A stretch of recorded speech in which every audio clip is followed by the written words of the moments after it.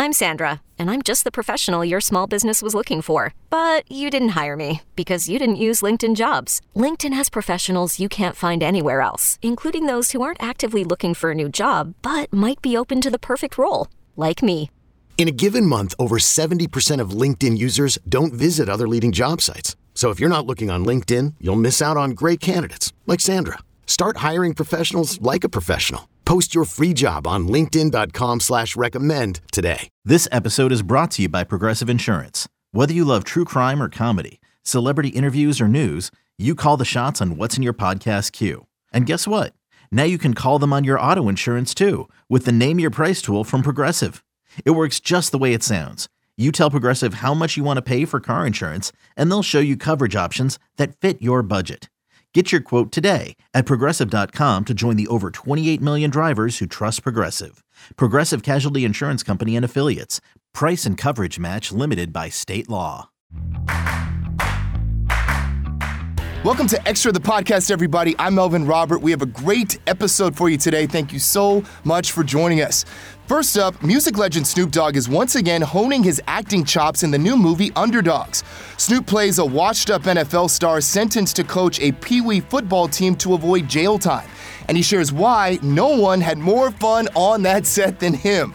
Then, before they became hip-hop legends, Run DMC, Rev Run, Daryl McDaniels, and Jam Master Jay were just three young guys from Queens. Now, in their new documentary, the world sees how they changed both fashion and music forever. Rev Run talks to Extra to discuss the series and their lowest of lows, the murder of Jam Master Jay. But first, Demi Moore is making her TV return alongside fellow 80s Brat Pack star Molly Ringwald. And the two are going back to the 60s and 70s in their first project together, Ryan Murphy's feud, Capote versus the Swans. Extra's Terry Seymour catches up with Demi and Molly, who share why they didn't hesitate when asked to join the project. Hi, ladies. How are you both? Looking gorgeous. Thank you, as are you. Thank you. First of all, wow, what an amazing group of talented, beautiful women. I've been waiting for this show, so I was so excited to finally start watching it. Demi, why was this project so great for you, and how did it come about? Well, one, I've been wanting to do something with Ryan for years and years. And so the timing was just that whatever this was, I told him I would do it. I didn't know who the character was, but I knew the incredible talent that was already signed up to be part of it. And it was just such an incredible group of talented women that was just like, you know, the added icing on the cake. And it was a beautifully written piece where we also had Gus Van Sant directing. Like, there were so many elements that made this juicy. And in particular, I mean, I think the Truman story was just fascinating. Yeah, really, really was. And Molly, how about you? Did Ryan ring you up and it was just a yes, I'm in? I definitely wanted to work with Ryan again. I had worked with him on Dahmer, and I had a really great experience. I love the cast that Ryan puts together. I had always been interested in Truman Capote and the Swans. I did not expect ever to be offered the part of Joanne Carson, mostly just because I don't really look like her. She has these gorgeous big blue eyes and, you know, hair your color. Oh, interesting. But, you know, I did definitely want to work with Ryan again. And I was really excited that it shot in New York because I live in New York. And then, of course, all my scenes are in Los Angeles. So most of my scenes, I have a couple in New York. But yeah, I was the same as Demi. I was really like, yeah, I'm in. And then found out later. And also Robbie Bates, who wrote and did a beautiful job adapting this material. He got on the phone with me and told me all the reasons why he wanted me to play the character and why they wanted me. And yeah, I was in. Demi, how much did you know about your character and Bang Bang Woodward and just about this group of women? How much did you know? I didn't really. I mean, I knew in very broad strokes about the Swans. Just I've seen many of the images, but I didn't really. I can't say I really knew anything about them as people. And so it was really once, I said yes and jumped in that I really started to kind of do that deeper dive to get to know who Anne was and just kind of how that all evolved. Mm. Yeah, story's really interesting. And Molly, you played Joanne Carson, Johnny Carson's second wife, right? So That's right. How much did you know about Joanne? I didn't really know that much about her. All I knew was that they were friends and that I think, she inherited a lot of his belongings and, his ashes. I think she gave half of the ashes to his family and she kept the other half. I think they're interred actually next to each other in the cemetery. I knew some of that, but I didn't know how absolutely devoted they were to each other. They really were kind of like it was just the two of them because they were both kind of ousted from their groups. Once Joanne divorced Johnny Carson, she kind of was no longer a part of the Hollywood elite in the way that she had been. And then, of course, after Truman did what he did, he was ousted. So they were kind of like outcasts together. Did you ladies know each other beforehand? Because of course, Brat Pack. Did you know each other from years ago? I think we didn't really know each other, but I always admired Demi a lot. Same. I feel like this project has actually allowed us to have a little bit more time. And we were at an event recently, and I left, and I just said we've never really had a chance to spend that much time. But I always walk away with such like a big feeling in my heart for you, and I really because it's really nice. And I mean, we share a manager. We obviously, and we share a lot of, I think, similar experiences because we were coming up around the same time. I lost a lot of parts to this lady, but it's so nice. Like this, it's like that's one of the added bonuses. One, it's rare that there's a project that also has this many women, and even if we didn't. Have a lot of scenes together, which for both of us, most of our scenes were with Tom, who is incredible. But just being in the energy field, being in a project that also had so many complex, interesting roles for women and women of our generation is. Also felt just kind of personally very uplifting. Yeah. It was really exciting to play characters that were not first and foremost a mom. I mean, even though most of us, I think, are moms, if not all of us, there's I love being a mom, but I don't only want to play a mom or have that just be, sort of just be secondary to someone else. I mean, this project really focuses a lot on the lives of these women. And they're all fascinating. Yeah. Like all of them, all of the stories are just fascinating. And the fashion is gorgeous. Everything about it is just amazing and beautiful. Congratulations on this. Thank you. Thank you so much. Knowing how to speak and understand a new language can be an invaluable tool when traveling, meeting new friends, or just even to master a new skill. But it's not always simple when you're bogged down by textbooks and structured classes. That's why so many people trust Rosetta Stone. Rosetta Stone is the most trusted language learning program, available on desktop or as an app. It truly immerses you in the language you want to learn, like Spanish, French, Italian, Chinese, and more. You won't just be studying English translations. The Rosetta Stone intuitive process helps you pick up a language naturally, first with words, then phrases, then sentences. Don't put off learning that language. There's no better time than right now to get started. For a very limited time, listeners can get Rosetta Stone's lifetime membership for 50% off. Visit rosettastone.com/rs10. That's 50% off unlimited access to 25 language courses for the rest of your life. Redeem your 50% off at rosettastone.com/rs10 today. Watch Feud, Capote versus the Swans on FX and Hulu. Well, he broke into the music biz 31 years ago on Dr. Dre's iconic album, The Chronic. Since then, Snoop Dogg has sold 35 million albums. And now, the Long Beach hip-hop legend is starring in The Underdogs. Snoop plays a washed-up NFL star sentenced to coach an unruly Pee Wee football team to avoid jail time in the new flick. And the star shares why he had more fun on the set than anyone else. Here's Snoop and co-star Tika Sumpter. Melvin Robert with Extra. It's good to see you both in this way. Extra. Hey, you know, we're celebrating 30 years. 30? Wow. 30 years. Y'all started after my album came out in 93? I'm older than Extra? Yeah. Ain't that crazy that Extra's been around for 30 years? 30 years. Yeah. Staying power. For real. You two as well. It's so lovely. This is really lovely to be with you two. I love this film. It's very inspiring. I used to be a teacher before I was on TV. So for 12 years, so I have such a soft spot for anything with kids and with young people.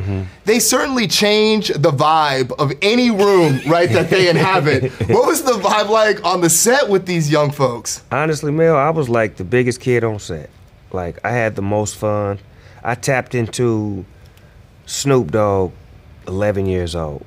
And that was the only way I could be around them, because it's something about me around kids. I can't be an adult. I have to be a kid. That's why I hate coaching, because they get away with everything with me.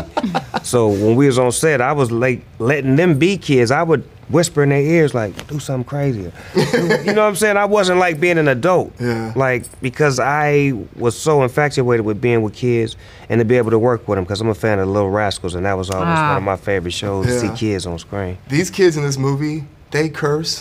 Like, and some of them sound like they really know what they're doing. Right? They've been practicing. Yeah, they were practicing on the side. We just practicing. Yeah. So when you all yelled cut, were they still cursing, and were you having to rein them in? I think as a mom myself, you know, I have a 7-year-old, so I was just like, they're a little older than her, but I was definitely like, to the director, Charles Stone, should they be saying this? You know, my mother nurture came out, but I mean, look, it was part of what I love about this. It's so grounded in reality. Yeah. Like, kids curse, whether you like it or not. At least we see it, you know, and we tried to taper it down. And, and they were good kids. It's not like we got just some kids from the hood to just cuss. These are bona fide actors. Right. Let's say that first and foremost. These kids are high qualified actors that can handle roles, emotions, all of that. Like, can cry and all. Like, it's hard for me as an adult to cry in a scene. And I watched these kids pull off amazing acting feats. And at the same time, when they said cut, they didn't continue to be in character that much with the words as much as they were with the character. Yeah, and that's always a beautiful thing, to see them be professional. Yes. Right? I feel like they learned so much from Snoop and I being professional. Well, sometimes Snoop, because Charles Stone had to be like, guys, you gotta go. Well, remember this though, Tika, they had a teacher, right? That lady. Oh, So the lady, she would get them all calm, and I would just turn them he up. would just roll back up again. She'd be like, Snoop, now, what are you doing? Can you just work with me? So I had to end up working with her to get them on point. Yeah. What did you love about this character?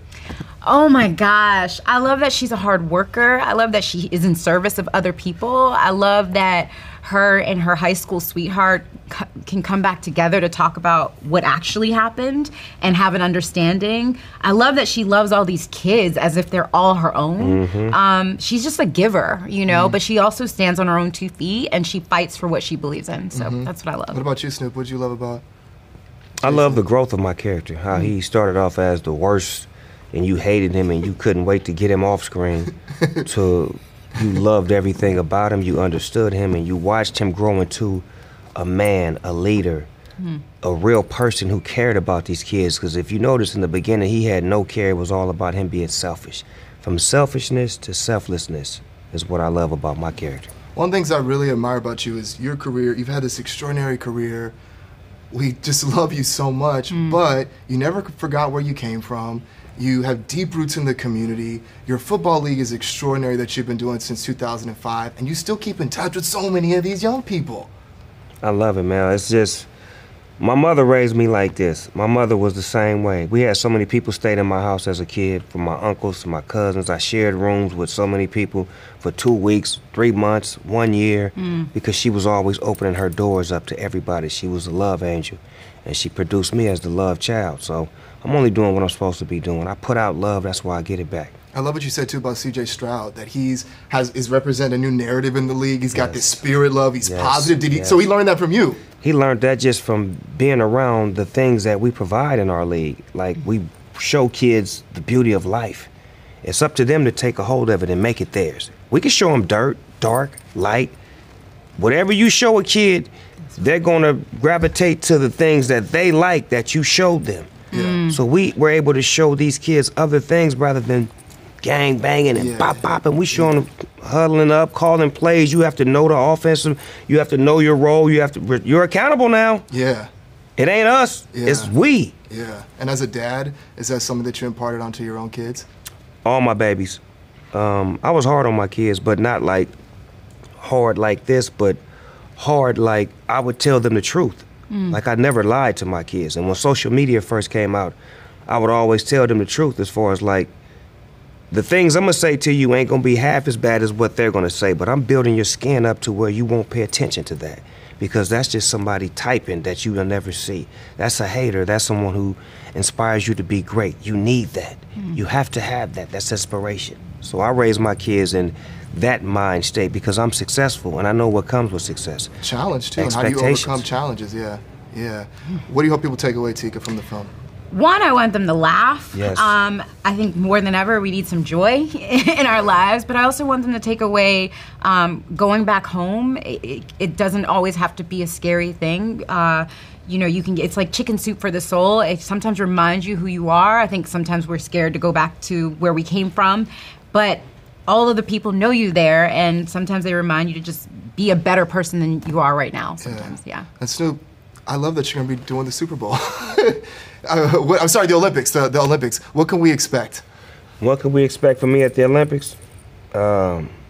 Snoop Dogg, the wide world of Snoop Dogg. I'm going to be fun, I'm going to be exciting, I'm going to be entertaining, I'm going to be, educational when it comes to sports, and I'm going to also be different. I'm going to try some things that I never would try before. Yeah. And I'm just going to leave it at that. So you may see me do some things that you wouldn't expect. So tune in. Thank you. Thank you. Thank you, brother. Proud of you, man. Yeah, man. Thank you. Keep on moving up, man. It's good to see you. Yeah.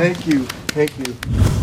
You can catch The Underdogs on Prime. Golden Globe nominee Jeffrey Wright is the leading man in American fiction, playing a frustrated writer in the film who jokingly pens a stereotypical black book, only to see it become a massive hit.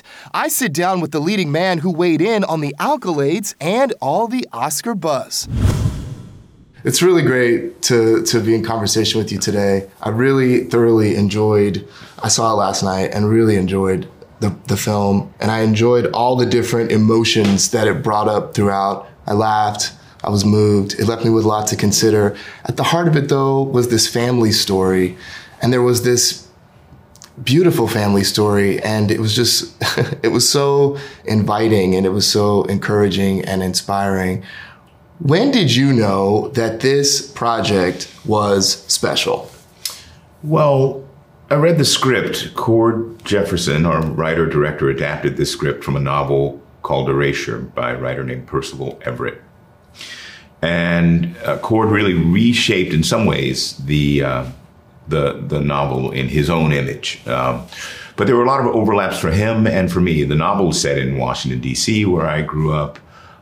It's the story of a guy who is creative and trying to be a free man creatively and intellectually, and he's facing challenges to that.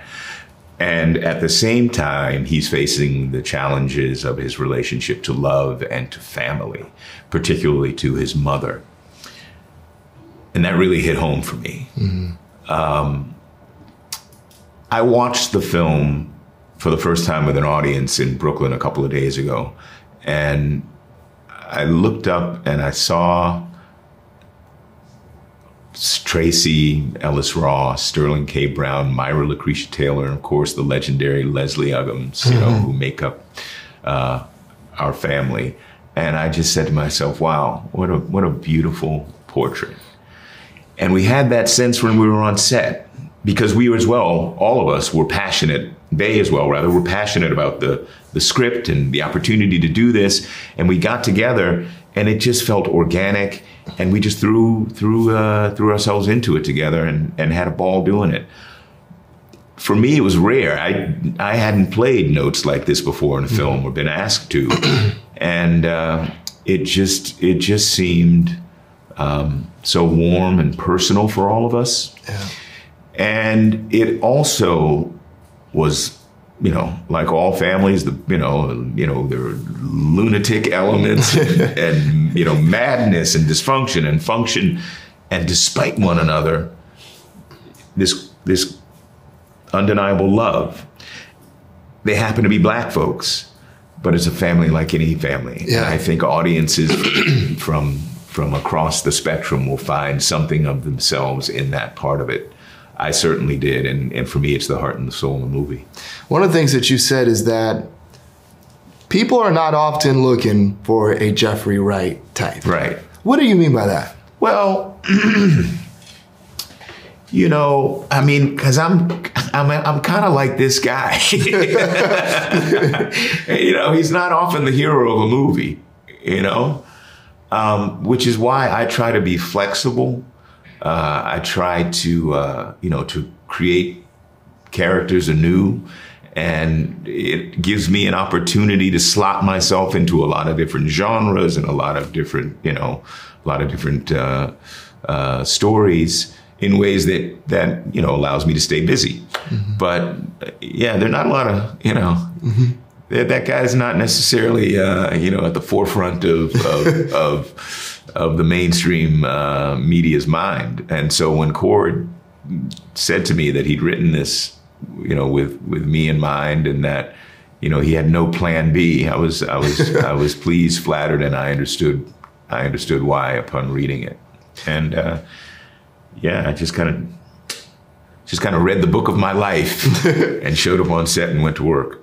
Congratulations are in order, too, for your Career Achievement Award at the Palm Springs International Film Festival. Oh, thank you. Yeah. What did that recognition mean to you? It means I've been doing this for a while now, I guess. When did that happen? Oh, wow. I think I'm going to tell a story that night, just about what I've learned over time and who I've learned from. I've had the good fortune of working with a lot of amazing humans, amazing actors and directors who took an interest in me early, and then, I've had the opportunity to be in the room with a lot of wonderful collaborators later over many decades. And, you can't do it alone. And, I think it's recognition of all the support that I got over time. And, maybe I did justice to that support. So it's pretty cool. The first film I ever did, really, the first kind of, significant role was opposite Sidney Poitier. And he was so incredibly gracious and so generous and just so cool. And, here it is, I don't know, that was 1989, It's been a while. So yeah, I don't know how it happened. It seems quicker than that in some ways and longer in others, but I'm appreciative of the recognition. Should be a fun night. This film's also getting some Oscar buzz. How do you process that? I try not to, particularly when I'm working, if any kind of thoughts about that stuff come in, I have a delete button in my head because it's totally distracting from the work and it serves no purpose. Of course, now it's the Oscars are to recognize good work and also bring attention to good to good film and good performances and the like. So that we have this type of buzz is cool because it means that people are liking what they see, and they want to come buy a ticket to our movie. Mm-hmm. I can tell you, The alternative is not so good. When people have no interest in buying a ticket to your movie, this is much better. Yeah. I prefer this. Yeah. So, yeah, it's all good. Finally, what do you hope that people take away from the film? I think I expect, and from what I've heard, this seems to be happening. I hope that people find a place for themselves inside this story, no matter what background they come from, where in this country or where in the world they come from. I hope they find a place in this film, in this story, in the journey of this man, that they can call a bit of home. I think there's a universality to it that will be unexpected for audiences. Yes, it's satirical, it's social commentary. It's a funny ride, it's a fun ride, but there's an emotional depth to it and a universality to it that I think will draw people in and will give them some comfort. Amen. Thank you very much. Really nice to talk to you. Thank you. You too, man. Yeah. Is your child struggling with a specific subject or need help with homework? Are they asking questions that you're not sure you can fully answer? IXL Learning is an online learning program for kids. It covers math, language arts, science, and social studies. IXL is designed. This program will improve your kids' grades. Studies done in almost every state in the country. The kids who had IXL are consistently doing better. Powered by advanced algorithms, IXL gives the right help to each kid no matter the age or personality. And it doesn't have to eat up all your time. One subscription gets you everything for all the kids in your home, pre-K to 12th grade. So don't miss out. 1 in 4 students in the U.S. are learning with IXL. IXL is used in 95 of the top 100 school districts in the U.S. Make an impact on your child's learning. Get IXL now. And listeners can get an exclusive 20% off IXL membership when they sign up today at IXL.com/audio. Visit IXL.com/audio to get the most effective learning program out there at the best price. Hiring for your small business? If you're not looking for professionals on LinkedIn, you're looking in the wrong place. That's like looking for your car keys in a fish tank.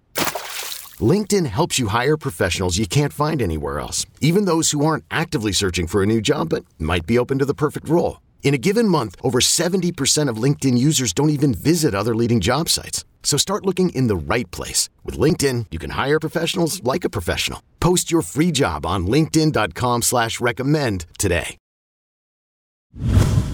American Fiction is in theaters now.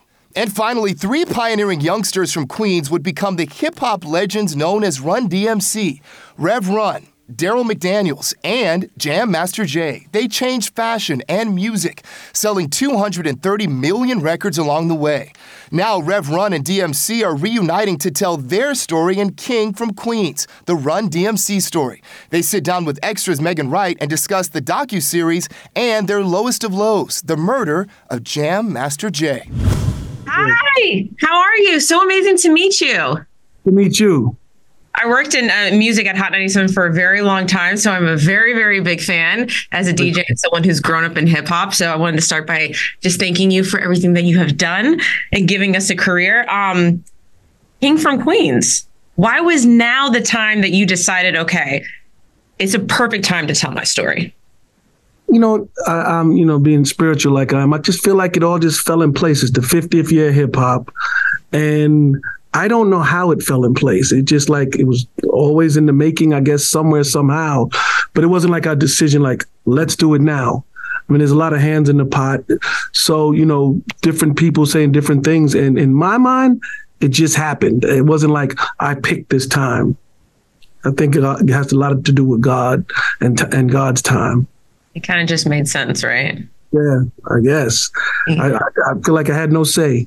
Yeah. When you look and watch, your documentary and you see these moments and all these things that you have lived, what kind of goes through your mind when you're reminiscing and like, wow, okay, we did this?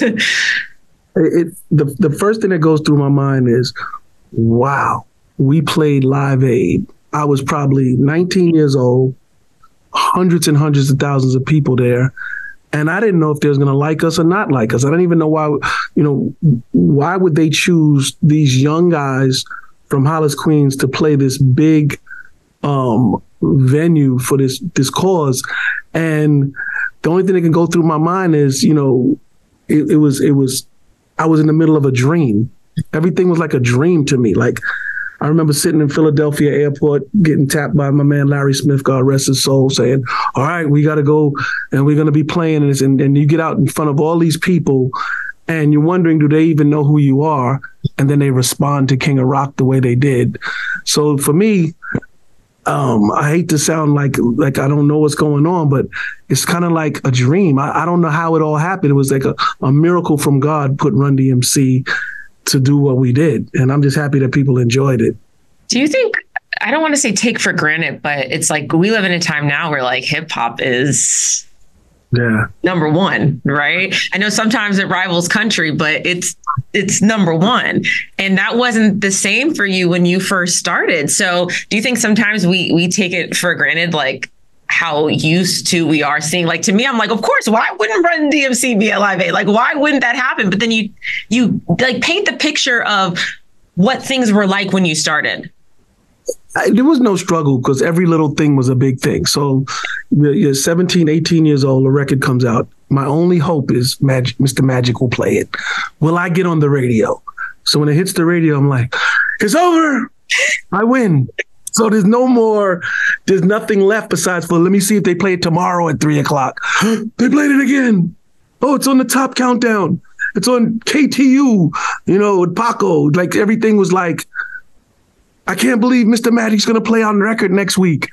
So being a kid wanting a little bit, that seemed like, I didn't care if it played in North Carolina. I just want to know, can I hear it on the radio station I've been listening to, Chic's Good Times? Can I hear my record where they play Freak Out? Like, I couldn't believe that was happening. So when you say, like, you know, how do I feel that it's just a known thing that it's big? Every little thing to me was big back then. Every moment, every show. I'm getting on an airplane. We got a show where?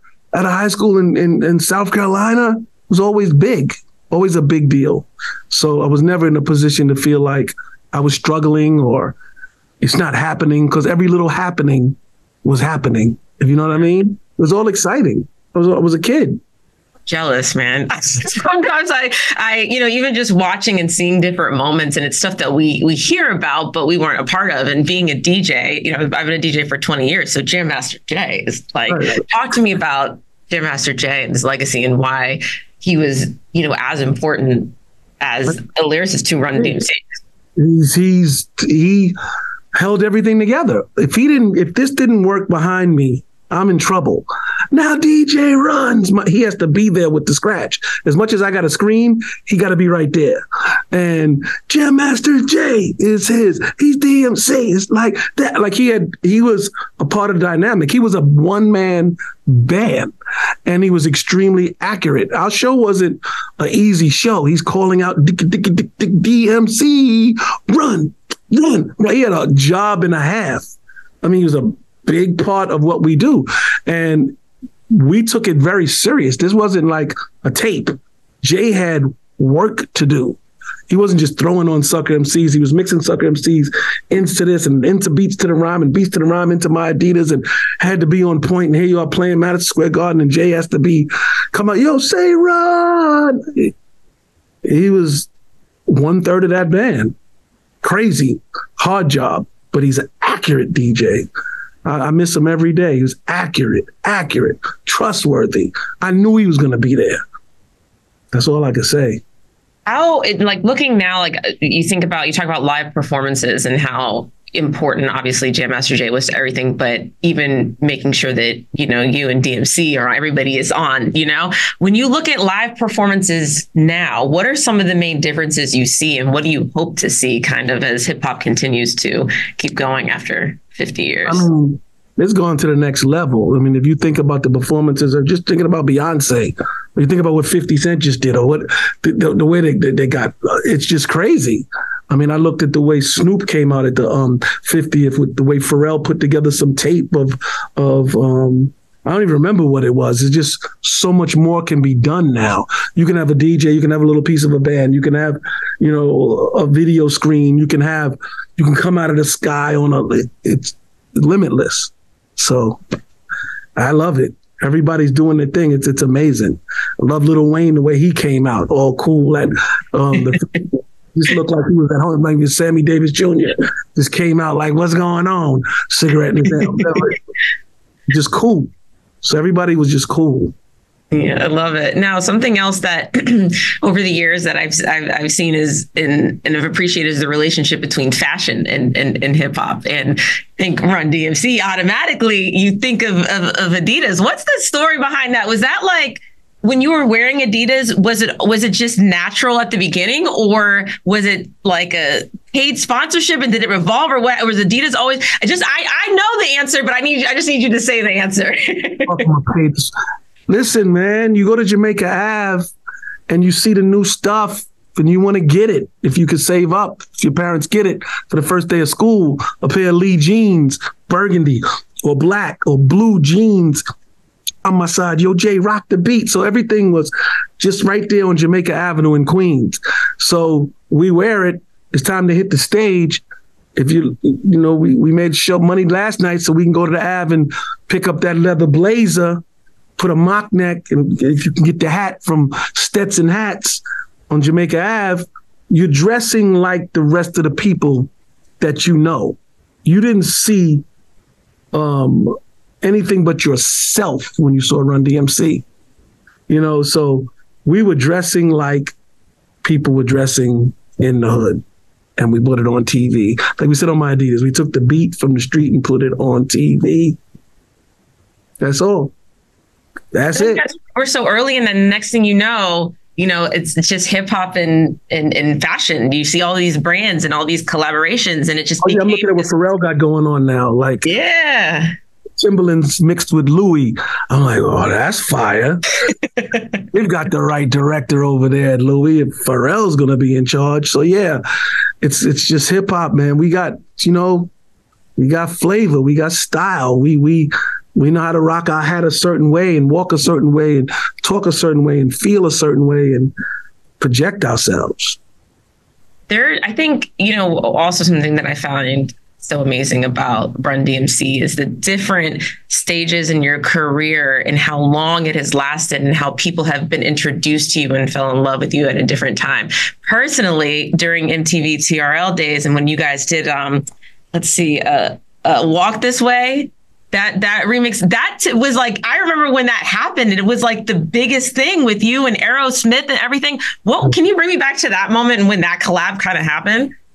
Well, that was like 1986. The collab is a very good story. So back in the day, we had to find records to rap over, whether it was Bob James, Billy Squier, Aerosmith. We didn't have music. We took music. So we used to scratch and rap over the Walk This Way beat. The job of the DJ to make sure that vocalist says nothing. So I never knew what was being said on Walk This Way. And if I did, you're a bad DJ. Because now I'm rapping what Steven Tyler is singing. And I don't know what he's saying anyway. So Flash used to cut up Walk This Way before Run DMC. Everybody scratched the Walk This Way. You cut the beat. Okay, that's enough. That's enough. That was the job. So Rick Rubin came along and was like, why don't you do the vocals? I'm like, Scooby-Doo, what vocals? What they're saying. I don't know what they're saying. I have no idea what happens after that. Go home and study it and do those vocals over. I'm like, okay, D, let's go home and see what they're saying that we're not supposed to have ever heard because the DJ was banned from making sure that we don't hear that. We went home, studied it, came back and did the best we could with it. And oof, it explodes and everybody's loving Walk This Way. But it's not how it started out. It started out, let's just rap over this beat. Until Rick Rubin said, no, do the entire record over. Very confusing at that time, but very big result. I just gave you the whole answer. It's crazy that that was a new thing. And now it's like, people do that all the time. But at the time, your brain was like, wait, you want me to do what? Like, sing those vocals. He's not rapping. He's singing. Yeah. I'd be loving or not need the government to talk to my daddy say, huh? What? How, you want me to sing? I don't know what he's doing. I want to rap my own vocals. So we remade a record that we wasn't supposed to remake, and it blew up. Another moment too, before I let you go, and kind of revolves around, the audience and also fans seeing your family and your faith was Run's house. That was such a gigantic, time in pop culture history too. And do you still have those thoughts? I just remember always the sign-offs where you're in the bathtub, kind of thinking about the day. Yeah, like two things. First, how did your family and your faith keep you grounded, throughout these years? And do you still have those Run's house moments where at the end of the day, you kind of think about the day? My Instagram, I put up words every day. I didn't get a chance this morning. I had to get up so early. But when I finish, I'll put up a word of wisdom. I'm not quite doing them in the tub and sending them out. But if you go to my Instagram, you'll see different words. And I definitely have a very deep faith. And whatever I won't say dealing with, whatever I'm feeling inspired from by God, I release it to the universe as, my part of my creative juices. So I love giving words of wisdom for myself. And then you guys get to hear what I'm thinking.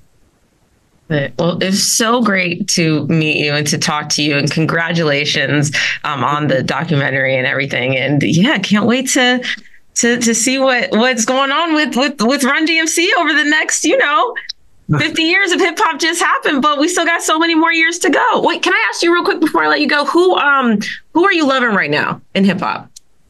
For this 1 second, there's two. I'm loving Lil Wayne and 2 Chainz, and I'm loving this everybody, that Nicki Minaj body, my body. She's just phenomenal on the mic. I'm just think that she's genius. Nicki's really doing it, man. Nicki is this album. Yeah. You got to admit, she's fly on the mic. Queens?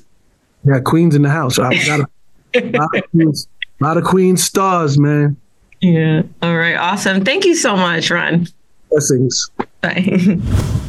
King from Queens, the Run DMC story is out now on Peacock. That about does it for us today. Thank you so much for listening, and be sure to listen and follow on the Odyssey app or wherever you get your podcasts. We'll see you next time, everybody.